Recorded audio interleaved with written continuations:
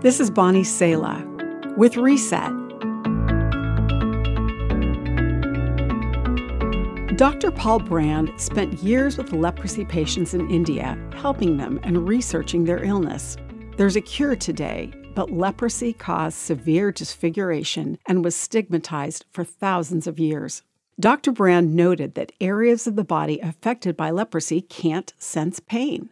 As a result, people suffering from leprosy might accidentally burn or cut themselves, but their bodies couldn't alert them to their wound that needed attention. For these people, lack of pain led to further damage to their bodies. Pain is a mechanism that draws our attention to what is urgent. God has commissioned and gifted His people to bring healing wherever there is suffering.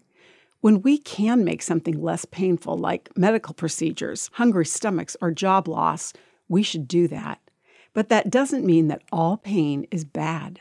We need to be careful listeners to cries of pain, whether physical, social, emotional, or psychological. With the grace of God, we can see pain like a neon sign, pointing to where God would like to work in our lives or send us like a team of medics. We can emulate parents of young children. Instead of telling a crying child to stop feeling their pain, we comfort them, ask them where it hurts, and fetch a bandage, even an emotional bandage. If you feel pain, don't dismiss it, but seek help.